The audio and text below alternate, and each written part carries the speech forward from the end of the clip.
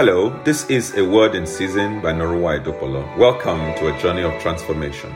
Yesterday we had a guest preacher and he thought along the lines of us becoming better managers of our finances. He said something that got me thinking. He said that God is a God of order and process, and he asked how anyone could possibly live a disordered life and hope to prosper.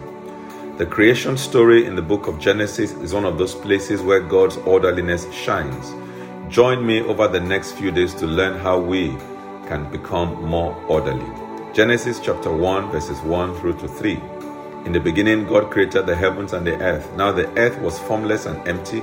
Darkness was over the surface of the deep, and the Spirit of God was hovering over the waters. And God said, "Let there be light," and there was light.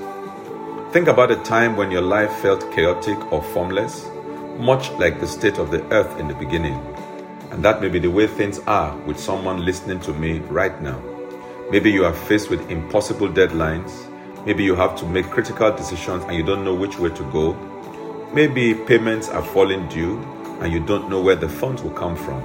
Maybe it's your job, your marriage, your child, your health. I don't know. At a time like this, I want you to trust God that just as He brought light and structure into the chaos, He will bring clarity and direction into your life. In Jesus' mighty name, amen. Shall we pray?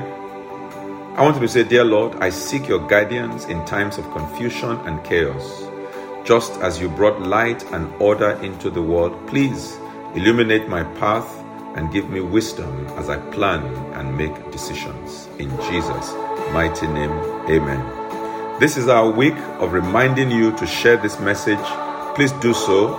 Create a WhatsApp group, share it to them, create a broadcast list, share it to your friends, and the Lord will bless you as you do so. Amen.